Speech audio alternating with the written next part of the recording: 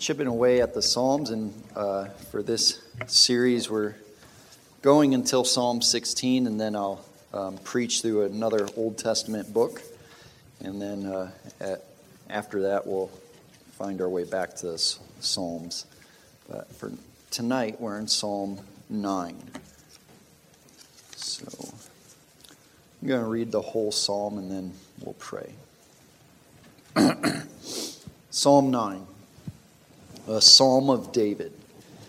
I will give thanks to Yahweh with all my heart. I will recount all your wondrous deeds. I will be glad and exult in you. I will sing praise to your name, O Most High. When my enemies turn back, they stumble and perish before you. For you have maintained my justice and my cause. You have sat on the throne judging righteously. You have rebuked the nations. You have made the wicked perish. You have blotted out their name forever and ever. The enemy has come to an end in perpetual ruins, and you have uprooted the cities. The very memory of them has perished. But Yahweh abides forever. He has established his throne for judgment, and he will judge the world in righteousness. He will render justice for the peoples with equity. Yahweh also will be a stronghold for the oppressed, a stronghold in times of distress. And those who know your name will put their trust in you. For you, O Yahweh, have not forsaken those who seek you. Sing praises to Yahweh who abides in Zion. Declare among the peoples his acts. For he who requires blood remembers them. He does not forget the cry of the afflicted. Be gracious to me, O Yahweh. See my affliction from those who hate me. You who lift me up from the gates of death, that I may recount all your praises, that in the gates of the daughter of Zion I may rejoice in your salvation. The nations have sunk down in the pit which they have made.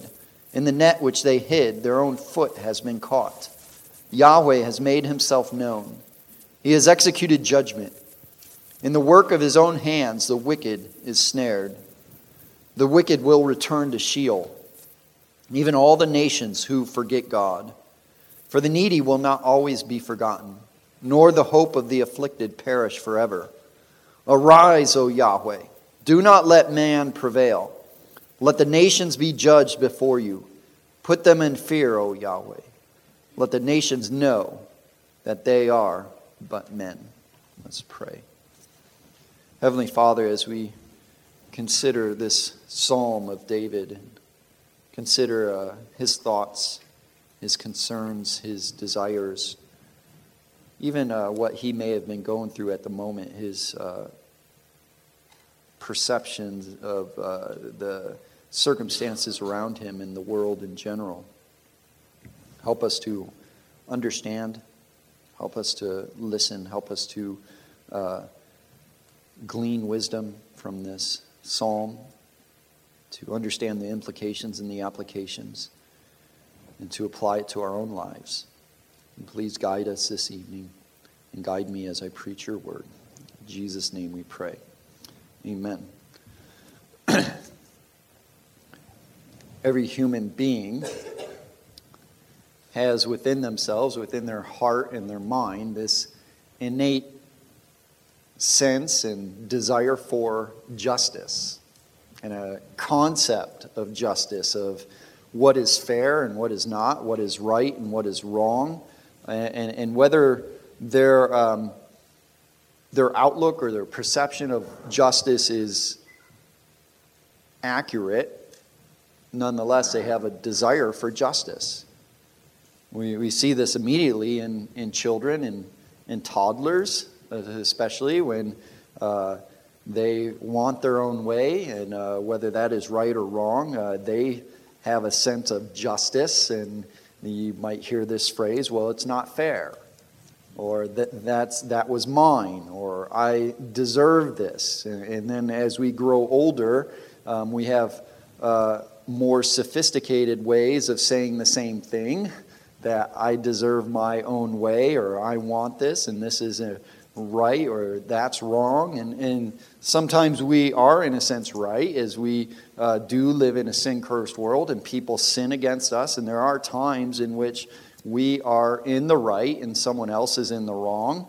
But nonetheless, we go through life and we have this concept of justice and fairness. And we even see in the laws, laws in our own nation and laws around all the nations of the world, that there's certain things that are just wrong. And we know they're wrong. Things like murder or theft or some other things like kidnapping or defrauding someone or things like sexual assault or all sorts of grievous crimes that are similar in many countries. And then there's other, less serious crimes which sometimes differ in the laws of different countries. But nonetheless, we all have a sense of justice and fairness and right and wrong. And that's because God has created us in such a way that He has written upon our heart His own law, and He's given us a sense of morality. We are moral beings. We understand right and wrong, whether that understanding is a little bit skewed or inaccurate, then nonetheless we understand that there is a right and there's wrong. There is a sense of morality. There is a sense of justice, and we desire justice, even if we're not exactly right in our desire. And that's because, as Paul says in Romans 2, that God has written upon all our hearts His own law. And you can turn there and read this as Paul is in that letter to the Romans. He's laying out this the gospel in a comprehensive fashion, this argument, and he begins his argument for the gospel, so speaking about that the gospel is the power of God unto salvation, and proclaiming it, that there is God's power within the gospel. But the good news of the gospel begins with the bad news of man's sinfulness and his depravity. And so Paul paints that picture of the depravity of man beginning in chapter 1. But then he goes to the Jew, the self-righteous Jew, who thinks that they are in the right, or maybe they're good in God's eyes. And he says this in Romans 2 and verse 12. And he says, "For all who have sinned without the law will also perish without the law. And all who have sinned under the law will be judged by the law. For it is not the hearers of the law who are just before God, but the doers of the law will be justified. For when Gentiles, or the nations who do not have the law, naturally do the things of the law, these, not having the law, are a law to themselves, in that they demonstrate the work of the law written in their hearts, their conscience bearing witness, and their thoughts alternately accusing or else defending them on the day of judgment." We all, in a sense, being created in the image of God, and God being just and holy, we have a sense of justice, even if that's not exactly accurate. We know right and wrong. And this is, in a sense, the theme throughout this psalm, as David is, in a sense, praising God for His righteousness, for His justice. And there's this theme of justice throughout this whole psalm, as he's talking about justice, God's justice delivered upon His enemies, but also on the nations. And he, in a sense, finds his hope, finds his comfort, finds his security in God's justice. Though we can kind of speculate whether or not he's in a dangerous situation, it seems as if he may be still living under the threat of enemies. As many of his psalms, we don't know the exact circumstance unless it's given in the superscription or that heading. And there is a heading in this psalm. It says, at least in the Legacy Standard Bible, it says, "For the choir director, Almuth Laban," a psalm of David.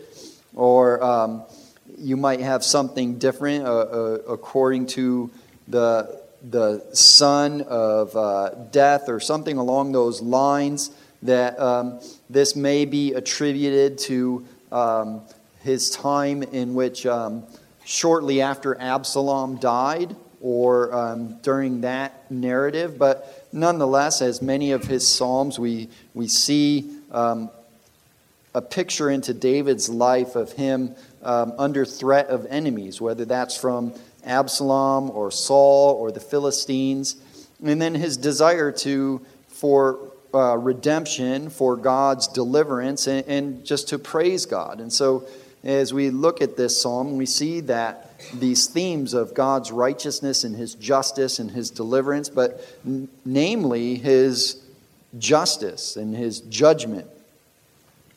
Alan Ross, in his commentary on the Psalms, he writes this. He says, "This psalm is a psalm of thanksgiving to God for punishing the wicked oppressors and defending the oppressed. But it turns into a prayer for the righteous judge of the whole earth to once again vindicate the oppressed." And so we see this sense of thanksgiving, of rejoicing, of praising God for his justice, for his judgment, but also prayers and a desire for God to execute justice and deliver judgment upon the wicked.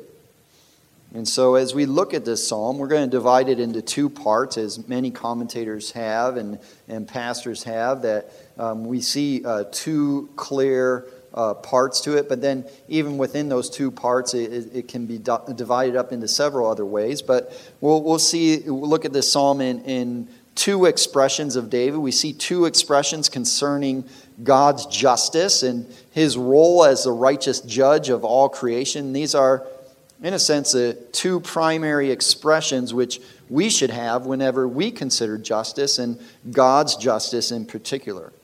So first we see in the psalm David's praise of God's justice in verse 1 to 12, and then we will see David's prayer for God's justice in verse 13 to 20.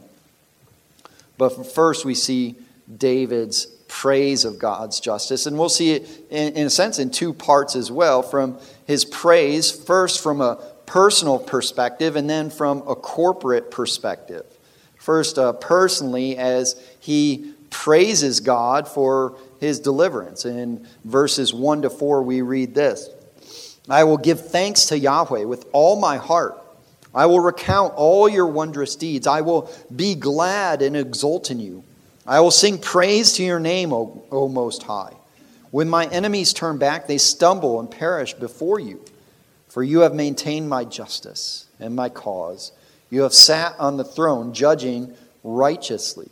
And so we see his praise of God's justice from a personal perspective, in that he resolves himself to worship God, to praise God. He has a resolve here in this verses 1 to 2. We see this statement: I will, I will, I will, I will. I will give thanks. I will recount all your wondrous deeds. I will be glad. I will sing praise to your name. We see these resolutions. And as I see that and I see his resolve, it makes me think of Jonathan Edwards' 95 resolutions. And as a 19-year-old young man, and just probably puts most of us to shame. And he was an extraordinary young man, but nonetheless, as a young man, as a godly young man, he wrote out 95 resolutions to be the godliest person he could be, and to resolve himself to live according to God's word, and throughout all those resolutions. And we see this active desire to worship God, to praise God. You see this in David's statements, that I will give thanks. He doesn't in a sense wait for something to happen. It is in response to what God has done in his life before, but there's this resolution to give thanks, and I will recount all your wondrous deeds. I will be glad and exult in you. I will sing praise to your name, O Most High.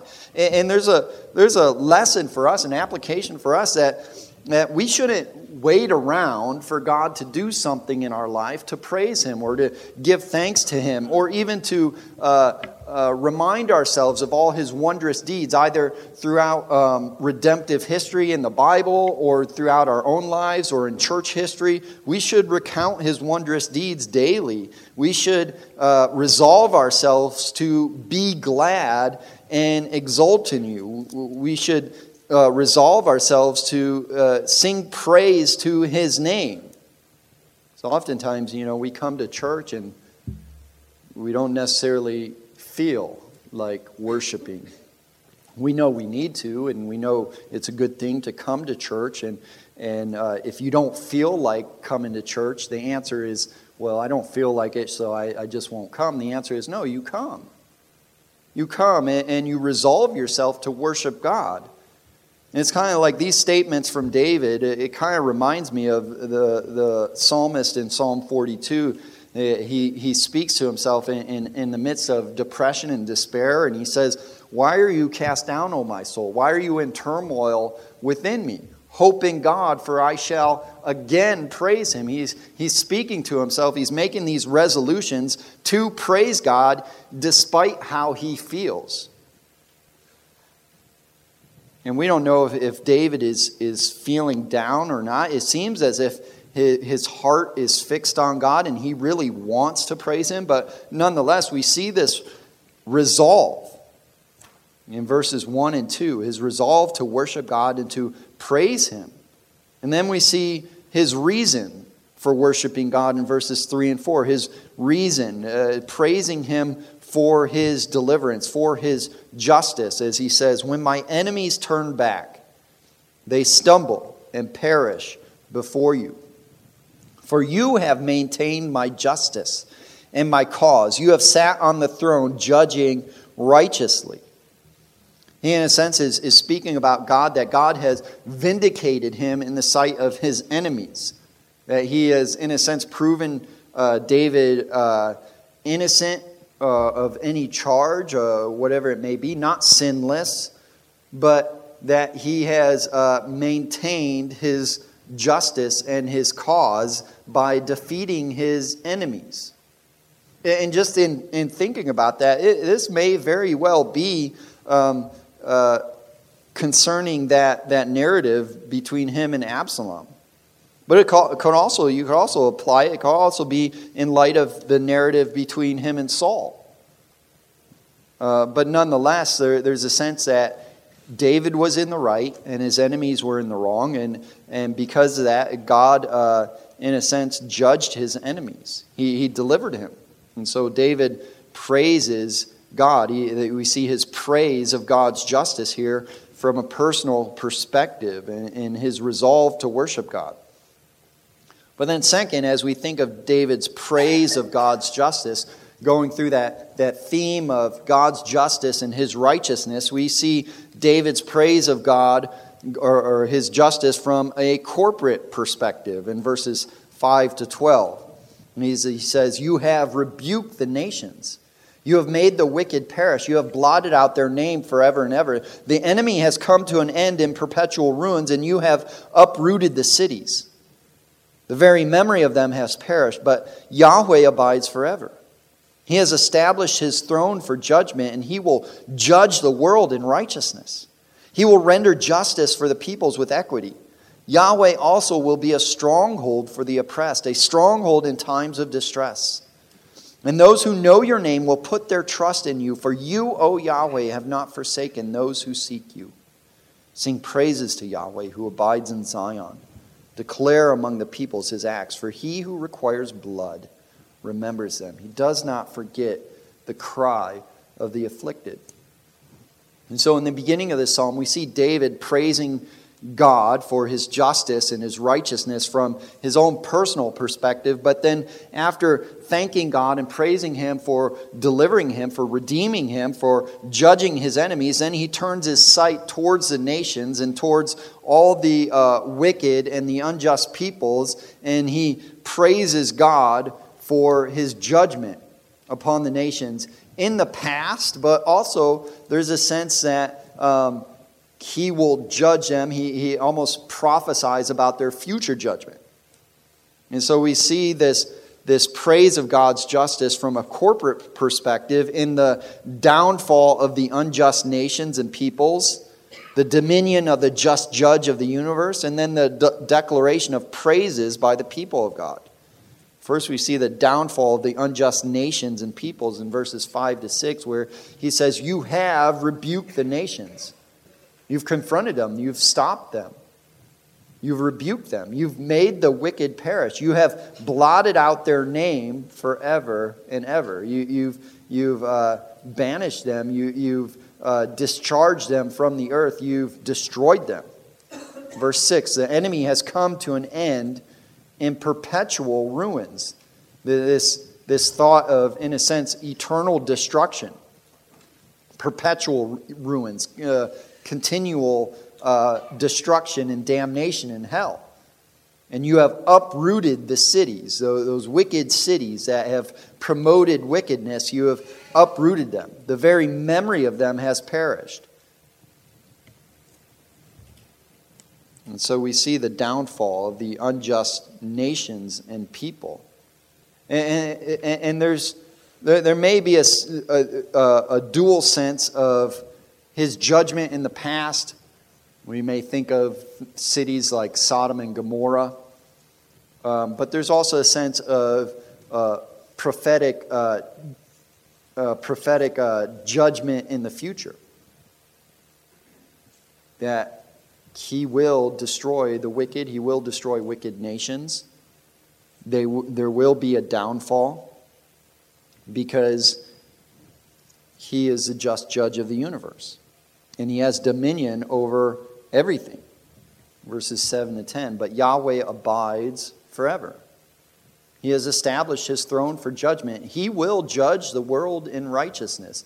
That's a theme and a phrase that is repeated over and over again in Scripture. He will render justice for the peoples with equity. Perfect justice. Yahweh also will be a stronghold for the oppressed, a stronghold in times of distress. "And those who know your name will put their trust in you, for you, O Yahweh, have not forsaken those who seek you." We see both this in a sense, this judgment and this hatred towards evil, but also God's compassion for the oppressed, that they will not always be afflicted, but they will receive justice. It's interesting. One commentator, he wrote this concerning these verses. He said, "The Lord's just rule is his people's security." The Lord's just rule is his people's security or our comfort. And we might not see his just rule or his justice or his judgment come in our own time frame, but nonetheless it will come. And so the fact that he will deliver justice and he will judge the wicked and he will redeem and deliver the oppressed, we find comfort and security in that fact.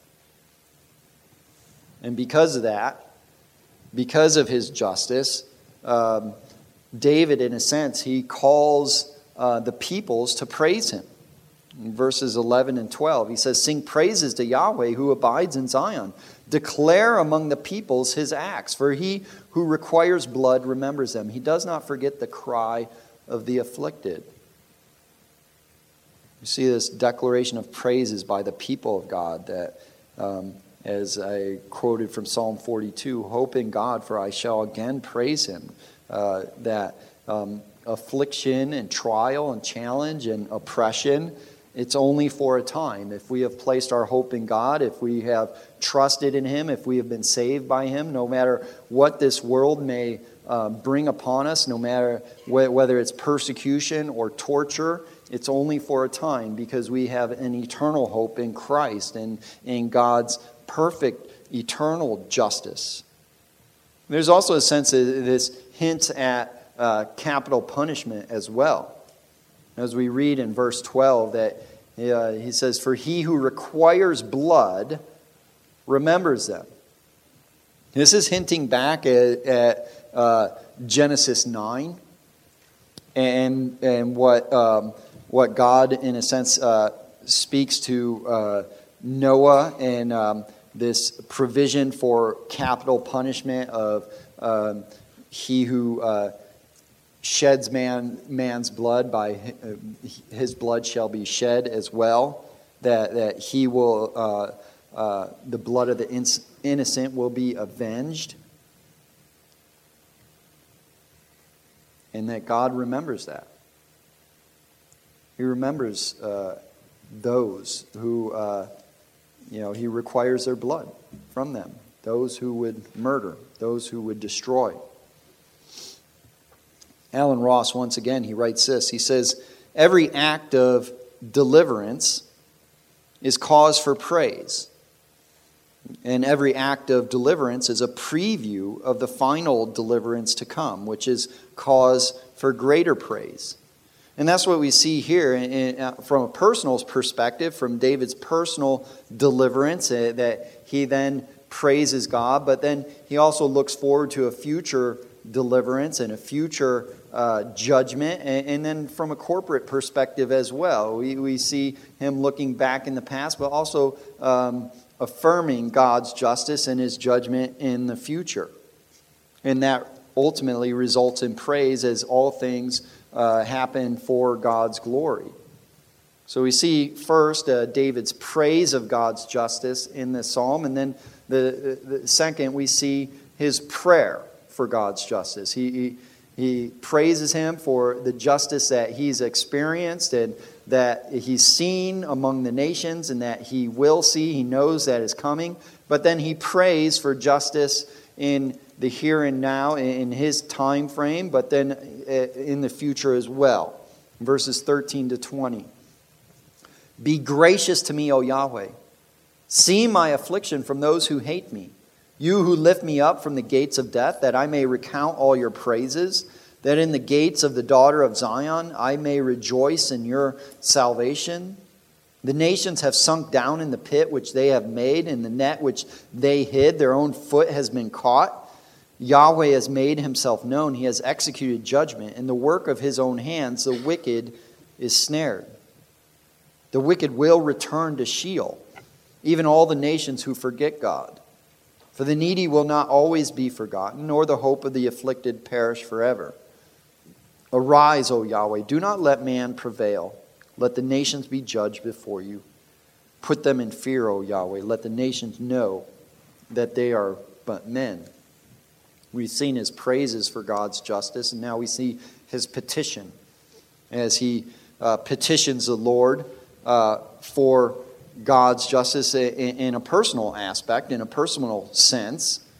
And as he prays to God, we in a sense see four things he prays for, or four elements of prayer. And as I've shared before concerning prayer, and we probably, many of us, being discipled, we've been taught the ACTS acronym of adoration, confession, thanksgiving, supplication, which is good, but there are other elements of prayer, of affirmation, of assertion, of praise. And so in this prayer of David, we in a sense see four elements of prayer. We see a petition, a personal petition first in verses 13 to 14. Then we see a confident affirmation, primarily of God's judgment in verses 15 to 16. Then we see a hopeful assertion in verses 17 and 18 of also God's judgment and his deliverance.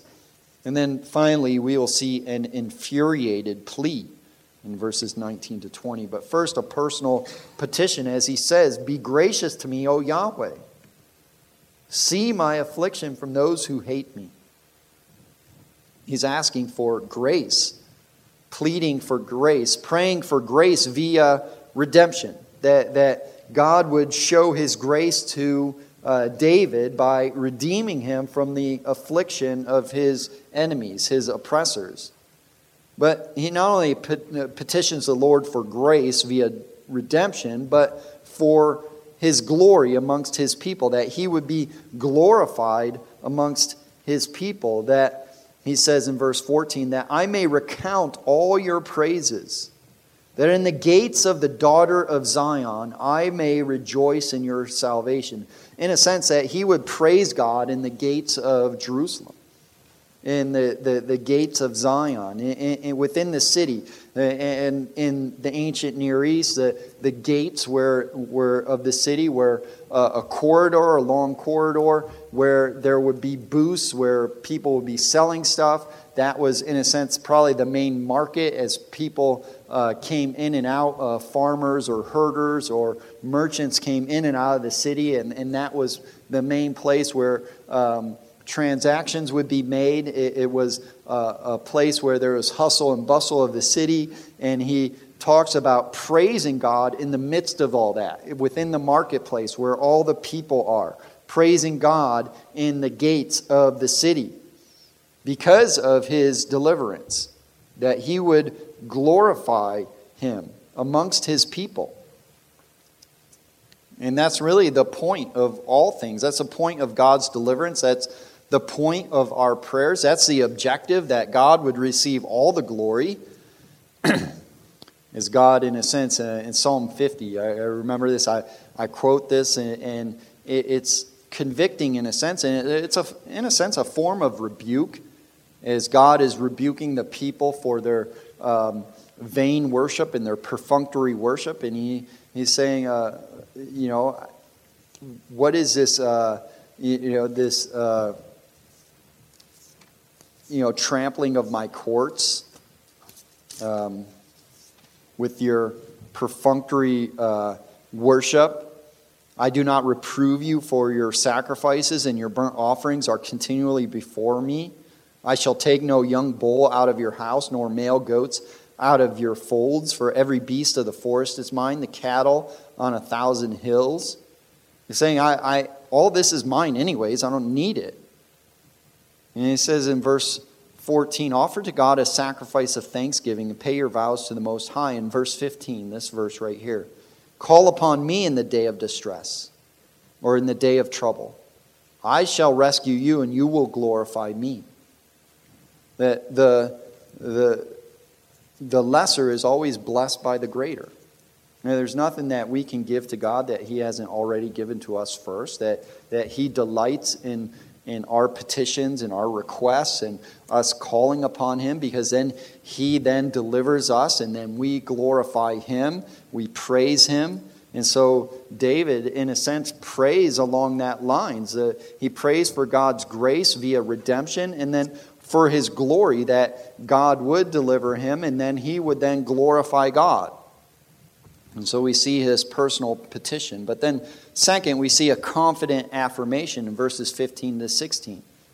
He confidently affirms God's judgment as he says, the nations have sunk down in the pit which they have made, in the net which they hid. Their own foot has been caught. Yahweh has made himself known. He has executed judgment. In the work of his own hands, the wicked is snared. And we could take this one of two ways, or both ways, and I think both ways is right, that he could be speaking of something in the past, that God has judged the nations in the past, or he will judge the nations in the future, but he speaks about it in a sense, a past tense, and many times in the prophets and in the Psalms, and David uses this, what is known as, in a sense, a prophetic future, that tense, a prophetic future tense, that it is a done deal.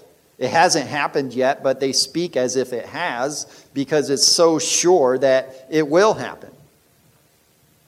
And so he expresses this confident affirmation of within his prayer of future judgment. And he does so, and not just of God judging the wicked and the nations, but there's this sense of which many commentators have noted, have called the boomerang effect. He affirms God's future judgment via devious plotting, or the own nations and own wicked, their plans, their wicked plans, that it will boomerang back upon them. It'll turn back upon them, and part of God's judgment is their own works. This is once again those cartoonish pictures or within the cartoons of, the bad guys digging out a pit for a trap, and then they forget that it's there, and then they fall into the pit, or the comical practical joke that someone sets up for somebody, and then they trip the trip wire, and the bucket falls on their own head full of water or whatever is in it. We see that in cartoons and sitcoms, but it actually happens in real life sometimes. I remember being my second deployment in Afghanistan in 2013, and there was a time frame where, because of our work and whether it's special operators or whatever, and finding terrorist bomb makers, at that point all the good bomb makers had been killed or captured, and so we were dealing with amateur bomb makers who many times in that time would blow themselves up. As either I'd hear it all the time of them. Oh, another bomb maker, he blew up a whole classroom of potential terrorist bomb makers making bombs, and fell into, in a sense, as David says here, into their own pit. In the net which they hid, their own foot has been caught. It's a form of God's judgment. Even Solomon says in Proverbs 26:27, he who digs a pit will fall into it. He who rolls a stone, it will turn back on him. Maybe not immediately, but he's saying that lifestyle, that malicious, deviant, evil lifestyle will at some point catch up to the wicked person. And so he has this confident affirmation of future judgment via devious plotting of the wicked, but also future judgment via divine providence. That God will, as he says in verse 16, Yahweh has made himself known. He has executed judgment. In the work of his own hands, the wicked is snared. And so God providentially works out circumstances so that the wicked, in a sense, their own wickedness is part of their own judgment. And we see this laid out, in a sense, in Romans 1. As Paul is laying out the depravity of man and man's own wickedness. And he says this in Romans 1 and verse 24. Talking about the evil and the depravity of man in his heart, and there's a sense of idolatry and worship there. And he says this in Romans 1:24, therefore God gave them over in the lusts of their hearts to impurity, so that their bodies would be dishonored among them. For they exchanged the truth of God for a lie and worshipped and served the creature rather than the Creator, who is blessed forever. And there's a sense that the previous verses are talking about sexual immorality, but there's also a sense that in their own wickedness and their own depravity, because they've rejected God, because they exchanged the truth of God for a lie and worshipped idols and all sorts of creaturely things, they've gone so far in their sin that God, in a sense, handed them over to, as some translations say, to a debased mind, so that they can't even think straight. He gives them over in the lusts of their hearts to impurity. It's a form of judgment. Their own wickedness becomes a form of judgment as he hands them over to their own wickedness, and then they descend further and further into wickedness. And so there is a warning there for those who are outside of Christ and who are living a sinful lifestyle, that lifestyle will eventually not only catch up with you, but it may be the means of your own judgment. And there is a point of no return when God no longer allows you the provision for repentance. David, he confidently affirms God's judgment in this sense, this boomerang effect. That the wicked themselves, part of their judgment is their own wicked plotting. their own evil designs. And third, in David's prayer, we see a hopeful assertion. A hopeful assertion, verse 17 and 18. He says, the wicked will return to Sheol, even all the nations who forget God, for the needy will not always be forgotten, nor the hope of the afflicted perish forever. We see a hopeful assertion that the wicked will be banished from the earth, so to speak. And it's interesting that he uses this phrase, the wicked will return to Sheol. Old Testament, this term Sheol, in the Jewish mind, that was a term for the grave. It could also, in a sense, mean hell, but in the Jewish mind frame, because there wasn't a lot, the prophets didn't speak a lot about hell. Jesus spoke the most about hell out of anybody. And before Jesus came in his earthly ministry and spoke to us about eternal judgment, in the Jewish mind frame, really, the only one who really spoke a lot about hell is Isaiah, towards the end of Isaiah. But they knew that there was a judgment. They knew that it was beyond the grave. And so this term of returning to Sheol, to the grave, to death, there is a sense of judgment. But it's interesting that he uses the phrase return. And it almost links back to man's depravity, that we come into this world, as David said in Psalm 51, in sin did my mother conceive me. But we also know that there are two families. There's a family of God, and then there's the children of God, and then there's the family and the children of Satan, of the devil. That Paul says in Ephesians 2 and other places that we are either of one of two families or one of two kingdoms, the kingdom of light or the kingdom of darkness, and we all come into this world under the dominion of darkness and in the family of the devil. And that's why we need to be born again. And so there's a sense that David is speaking that the wicked will return to hell, or return to the grave from whence they came, so to speak. Even all the nations who forget God, they will go to the place which they deserve. And more than that, there's a sense of they will be banished from the earth. As we read in the Sermon on the Mount, as Jesus says in Matthew 5, and he's preaching to the crowds, and he says, "Blessed are the meek, for they shall inherit the earth." The earth is, in a sense, the stage on which God displays his glory throughout creation.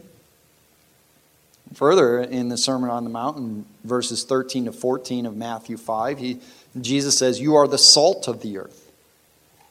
Using salt as this image, this analogy of believers as they are a preservative.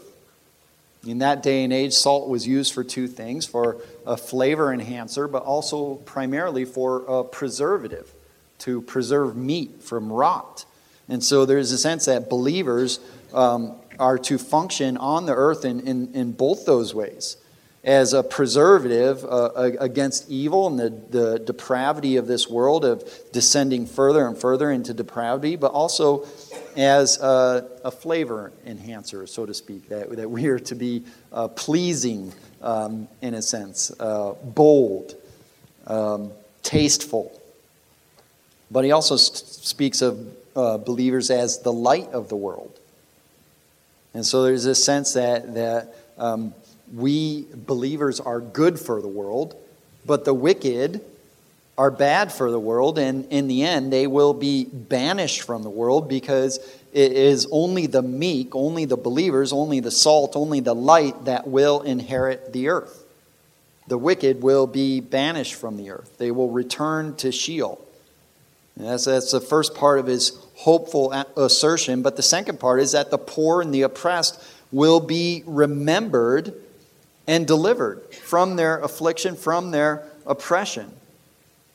He says, "For the needy will not always be forgotten, nor the hope of the afflicted perish forever." Verse 18, there's a sense that he's saying God will remember.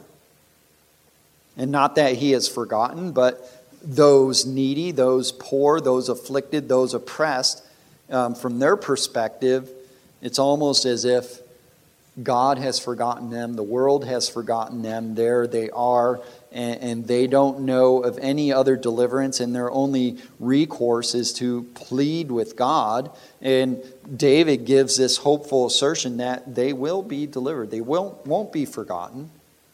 They won't perish forever, so long as they come to God and they seek their refuge in God. And they cry out to him for deliverance, and he will remember them. He will deliver them. And so in David's prayer for God's justice, we see first a personal petition, a confident affirmation, then a hopeful assertion, and finally, in verses 19 to 20, the second portion of David's psalm, we see an infuriated plea in his prayer. In verses 19 to 20, at the end of the psalm, he says this, "Arise, O Yahweh, do not let man prevail. Let the nations be judged before you. Put them in fear, O Yahweh. Let the nations know that they are but men." We sense a bit of anger, of frustration at injustice in the world, in David's heart and in his mind and his speech, that he calls upon God to rise up, to deliver justice, to judge the evil. Don't let man prevail. And he says man, almost in a general sense, as all have sinned and fallen short of the glory of God. And because of that we are all sinners. Most people are outside of God and they hate God. And because of that, they do wickedness and they oppress and afflict the people of God.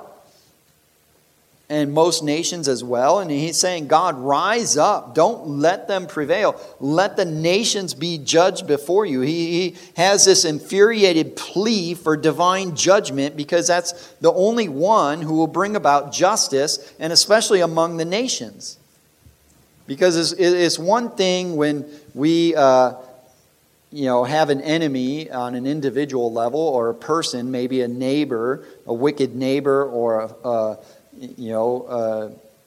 an associate, a co-worker, even a family member who is, in a sense, has pit themselves against us and maybe even oppressing us. Maybe we can go to somebody else or go to the government or go to other people to help us out. But when it's wicked nations, where do the people of North Korea go for help? You think of many of the wicked empires, throughout the world history, and Soviet Russia, and even China for some being oppressed, and other oppressive nations. The people that are oppressed, that are afflicted, where do they go for help? There's only one place they can go, and that's to God. That God would bring about his judgment, that he would humble the nations, that he would put man in his place, so to speak. That they would fear God, that they would know that they're just men. They're not God. And this is what many of the nations they want, the leaders of the nations. They want to act in such a way that they are in control of all people, that they have sovereignty, that they are, in a sense, God. And what's interesting is you see many of the oppressive, wicked nations throughout world history that have risen up, and there is a religious aspect or a worshipful, idolatrous aspect to their rule, even in North Korea, who in a sense claims to be somewhat atheistic or outlaws all religion. There is some sort of a little bit of mythology there, and even the previous regimes have erected statues and that the people are, in a sense, to show their praise, maybe not overtly worshiping, but to their respect, their reverence to these statues of previous rulers. And so when a nation banishes God, they put themselves in the place of God. But David calls God to rise up, to judge the nations, to judge the wicked, to let them know that they're just men. They're just men. And this is similar to what David wrote in Psalm 3. In verses 6 to 7, he said, I will not be afraid of 10,000s of people who all around have set themselves against me.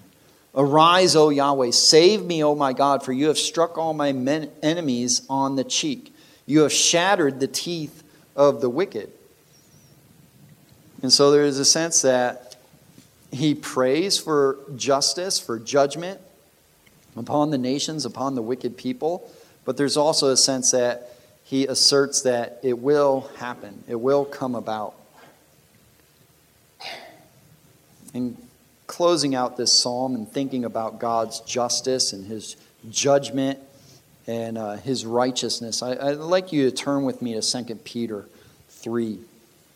And as we are, in the church age, and we have the benefit of the New Testament, and we look forward to Christ's return, there is a sense that we find our hope, as evil as the world may get, as wicked as it may get, as far as it descends into wickedness, we can become frustrated or angry or fearful, but our hope is ultimately in God's justice.